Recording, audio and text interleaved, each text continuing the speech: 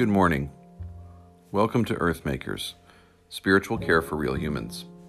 My name is Joey. My pronouns are they, them, theirs. I'm a recovering addict and the grateful creator and host of this podcast. Take a deep breath. Settle in. This space is for you.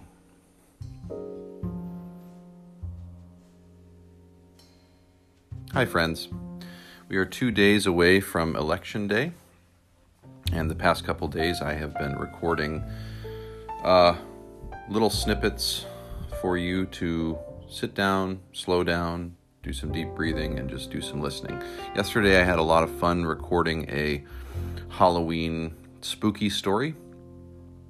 It's one I wrote a long time ago now, probably 3 or 4 years ago, and it's just kind of been sitting around, and I was excited to be able to share it with you.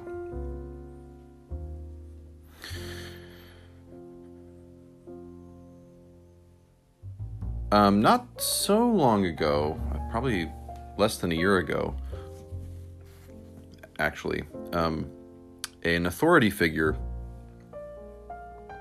at the institution where I work approached me and invited me to begin work on a book on spiritual care in the recovery world. I've wanted to write something like this for some time, and the invitation was pretty exciting. This person has connections to publishing resources, and this is the first time I've shared this publicly, but I am quite slowly, working on the manuscript for this book. And the book is called Earthmakers, which is kind of not surprising, I'm sure. So for today's spiritual care moment, as we are amping up for the election, is going to be me reading out loud to you the introduction to this book. I'm hoping that there are parts of the story today that will resonate with you and will make you feel okay.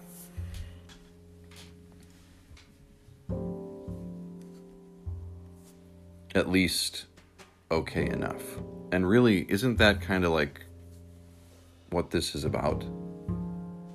It's not about being perfect. It's not about feeling great all the time. And my mind often lies to me, probably because I'm an addict, and tells me you need to feel great all the time or else.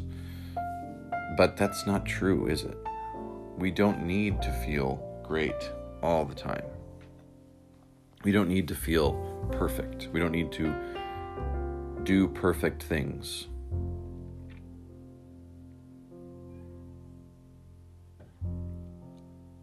We get to just be. And just being and showing up in every moment is perfection enough. The Buddhists would teach us that anything that's happening right now is supposed to happen.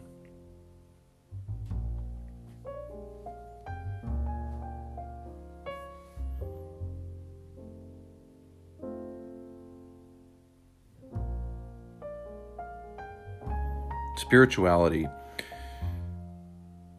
is about what we choose to do with our pain. This is a lesson I learned from the great spiritual teacher and writer Richard Rohr. He says this in his book, Adam's Return, which was the first book of his I read probably about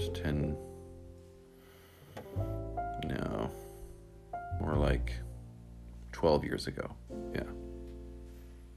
It was a book he wrote in the 70s, and even though it's about the promises of male initiation, it's really a wonderful resource for anybody, whether you are male identifying or not. I recommend that you read it.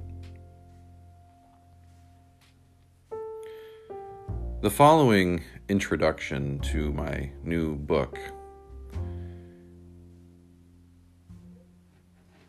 is all about what I chose to do with my pain.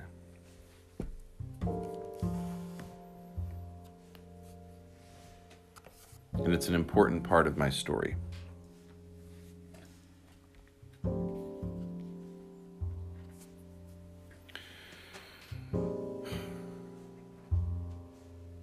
So I'm going to start like this, how I often start, since this is a confession piece, and I'm sharing my story with you today. I am going to begin with a confession.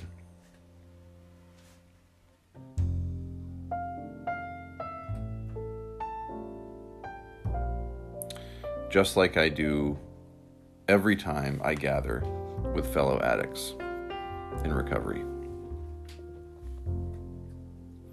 Hi, I'm Joey and I'm an addict.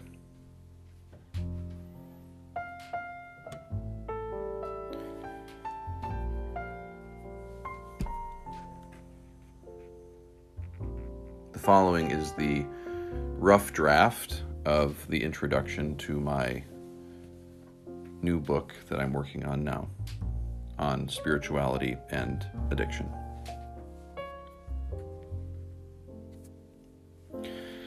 I do not give a shit what you believe.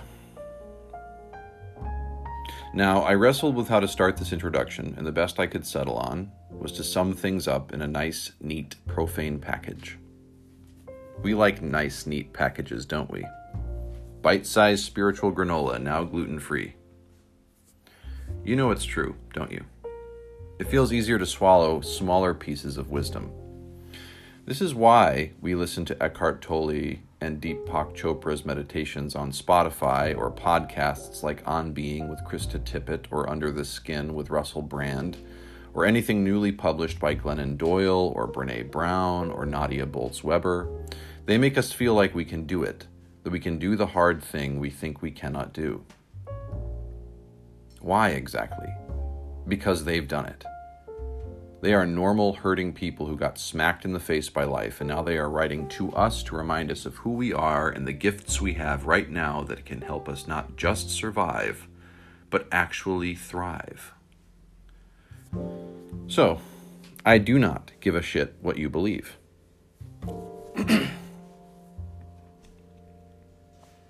Really, I truly do not. This is a bit of a miracle, actually, because for the better part of 26 or so years, I very much gave a lot of shits about what people believed. I was born into a conservative evangelical Christian community in rural upstate New York. My grandfather was my idol, and he just so happened to be the local charismatic evangelical pastor in town.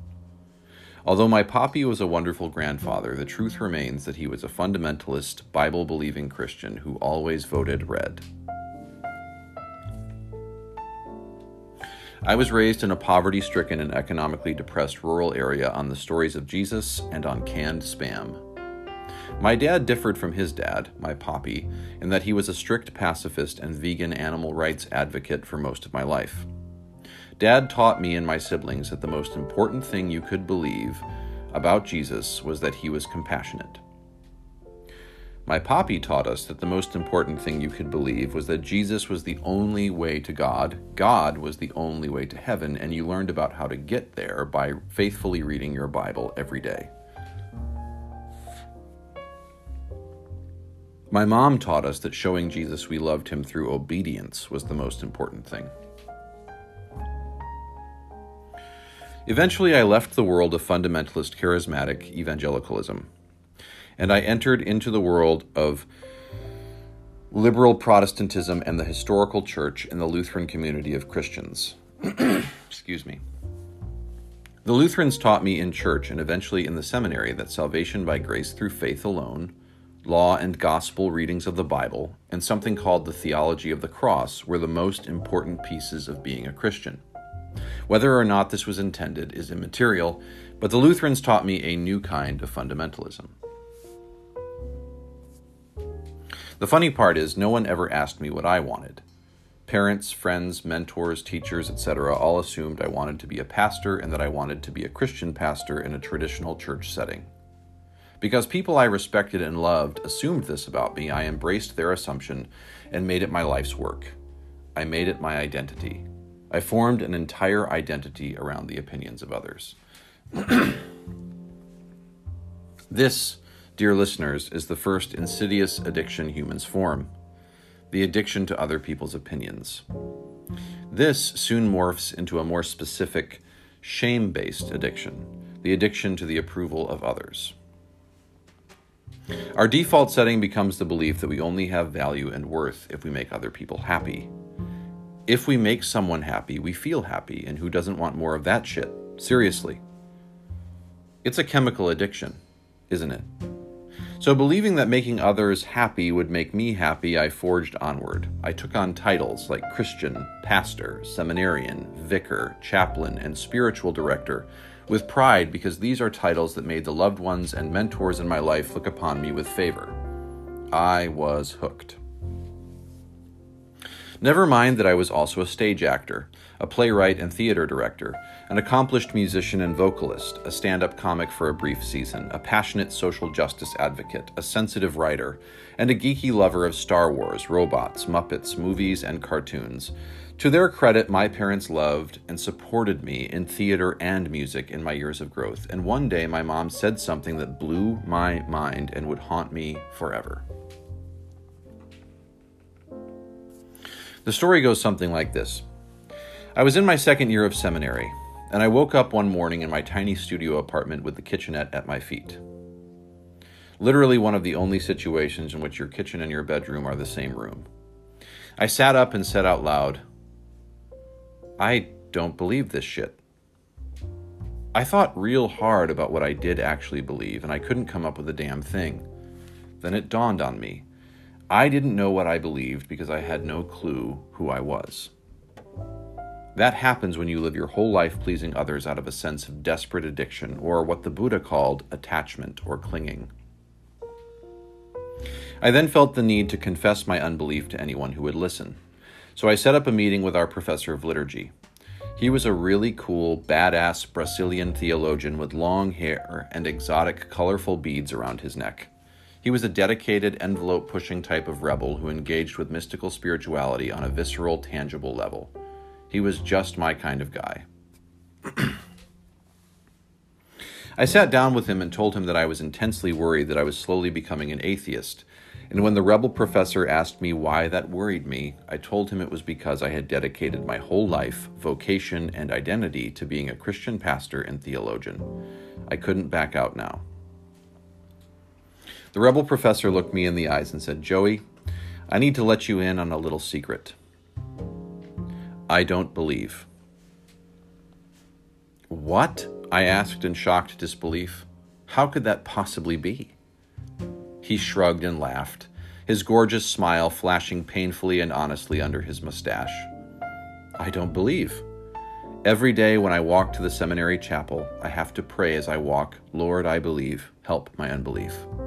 It has become my mantra, my friend. The rebel professor placed a hand on my shoulder and said, I have a gift for you, my friend. He gave me a copy of a book containing the meditations of Meister Eckhart, a medieval German mystic who coined the prayer, God, rid me of God. My journey toward authentic spirituality had begun. I told my then significant other, now spouse, with tears in my eyes that I was worried I had lost my faith. Then my mom called. I answered and gave her the typical rundown of how my life was going. Then I said to her with a lump in my throat and a sinking feeling in my gut, Mom, I don't know if I can do this anymore. I think I might need to leave seminary and come home. What do you mean, Joey? She asked. I mean, I don't think I can be a pastor. I don't know if I want to be one anymore. But honestly, I am so stressed out at the thought of leaving this all behind after all the time and money I have spent. Then she spoke the words of good news. Did you know that the Christian buzzword gospel comes from the Koine Greek and just means good news? Mom said to me, Honey, you don't have to be a pastor if you don't want to. No one is making you do this, and no one can make you do this. Her words were both a wave of extraordinary relief and a surprising stumbling block for me. Could she really be right about this? What's more, why the hell was my evangelical Christian mother advocating for me to leave the pastorate? My mom to this day, is probably unaware of what a liberating moment this was for me. Mom, if you're listening, thank you. Earlier, I used the word haunt to describe my relationship to my mom's statement. In the moment, those words were full of life, and life-giving even. I now realize that if I moved forward with my Masters of Divinity program, it was because I chose to, not out of obligation, but out of my freedom to choose.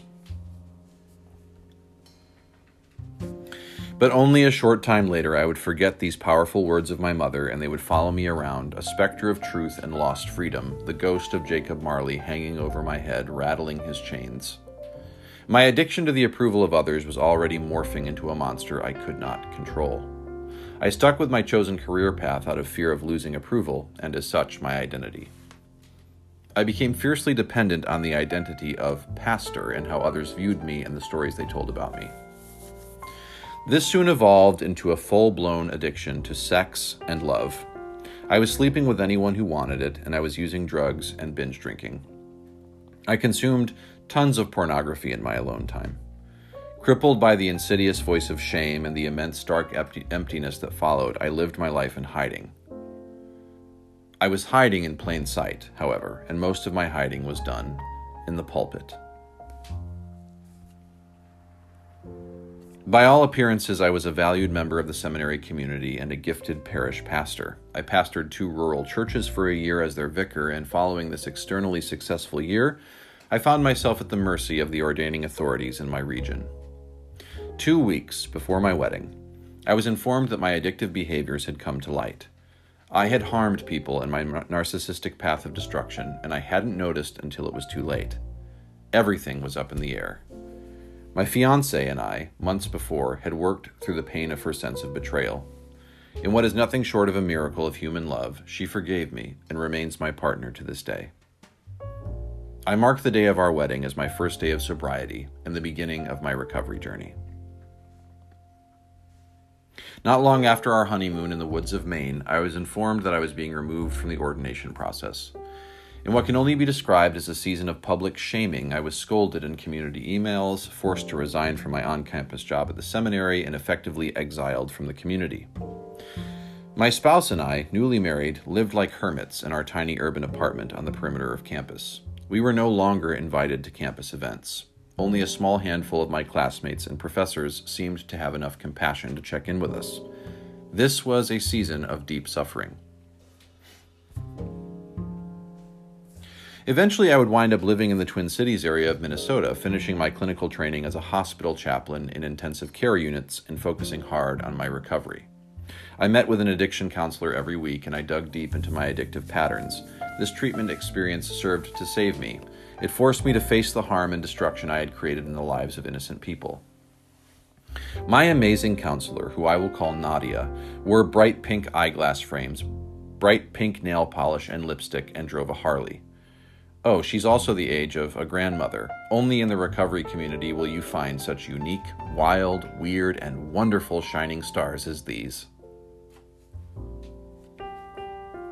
It just so happened that I did my clinical residency at a suburban Minnesota hospital where my clinical coordinator and mentor was a Tibetan Buddhist chaplain, who I'll call May. And my senior chaplain leader was a Roman Catholic turned Zen Buddhist turned Roman Catholic again chaplain, who I'll call Brad. May and Brad were intuitive enough to notice what horrible shape I was in. They could see the agony of my shame and past traumas leaking out my pores as I walked the hallways of the hospital and intensely, angrily defended myself in staff meetings. Nothing I believed was working. My Christian beliefs were sadly not helping me stay sober. This was something May pointed out not long after I started my clinical supervision with her. This is not to say Christian teachings are bad or wrong. My addiction to those beliefs was detrimental to my psycho-spiritual health. My beliefs were just new drugs to become addicted to. May taught me how to meditate, a concept I had only heard theories and aphorisms about. Brad taught me about the connections between Christian belief and Buddhist practice. These two pointed me away from my addiction to belief and toward a practice that helped me recover the most authentic version of Joey. I believe addiction is destructive. I remain addicted and struggle with the urge to re-engage with destruction every day. I believe the Earth's climate should be protected. I still drive a car. I believe that never speaking ill of others is a helpful and healing way to live. I still gossip at times. I believe the teachings of Jesus Christ and many of his followers are good and helpful for whole, healthy, peaceful living. I still engaged in behaviors, what the Abrahamic faiths call sins, that defied the teachings of the gentle rabbi from antiquated Palestine. So I truly do not give a shit what you believe, most of the time. As long as your practices are helping and healing you and all beings, does it matter what the vehicle is? I don't know. I've had well-meaning believers from different faith traditions tell me that my role is to evangelize, proselytize, and convince so that people will turn to God. I've had patients come to me in despair that their long-held Christian beliefs have not helped them stay sober. My response to them is, I am not concerned with keeping you a Christian. I am concerned with what keeps you alive, because the disease of addiction is killing people. So either one, your Christian beliefs and practice are not the right fit for you, or two, you are misunderstanding some important life-giving pieces of your tradition. Let's explore this stuff and see what we find. Earth makers are people in sacred spiritual traditions who make space for other people to show up exactly as they are to receive exactly what they need for all of life's wounds. Whether you are an old-school 12-stepper, a member of AA, NA, or SA, a disciple of Celebrate Recovery, a practitioner of Refuge Recovery, or a student of Smart Recovery or We Agnostics, I believe that the recovery process is a deeply spiritual process that invites earthmakers to make more earthmakers, not through promotion, but through attraction.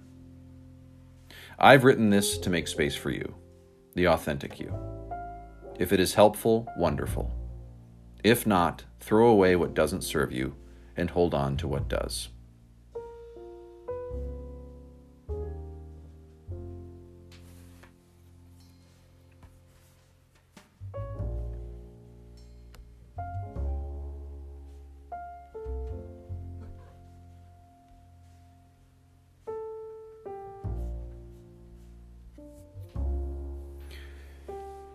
Thank you so much for listening to the introduction to my new book, I guess. I have no idea if this thing is actually going to happen, but more so than anything, this reading serves as a confession piece. I've been telling people on the podcast for over a year that I'm an addict, that I have had some suffering in my life, that I used to be a pastor, but I'm not anymore, at least in a parish setting.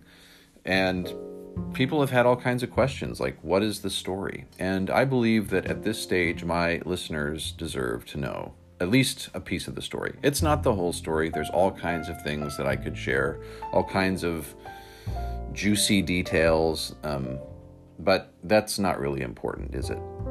If you have questions or thoughts about how this story impacts you or impacted you, please reach out to me at earthmakerspod@gmail.com or find me on Twitter at RevJoeBear. That's at RevJoeBear. I'm super grateful for you. Thank you for listening today. As you are taking care of yourself over the next few days as we approach November 3rd and the days following, I want to invite you not to spend a lot of time scrolling on your phone.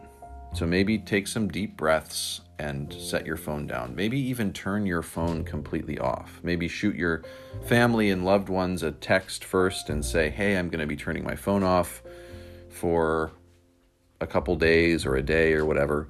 You can reach me on email or something. But do whatever you need to take care of you, because at the end of the day, that is the most important thing, that you are well and whole.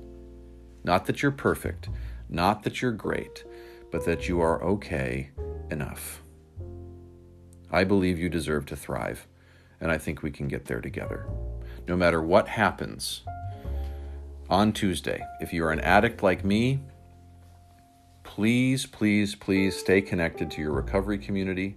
Reach out to your sponsors, reach out to your comrades in recovery, reach out to people who love you and know you.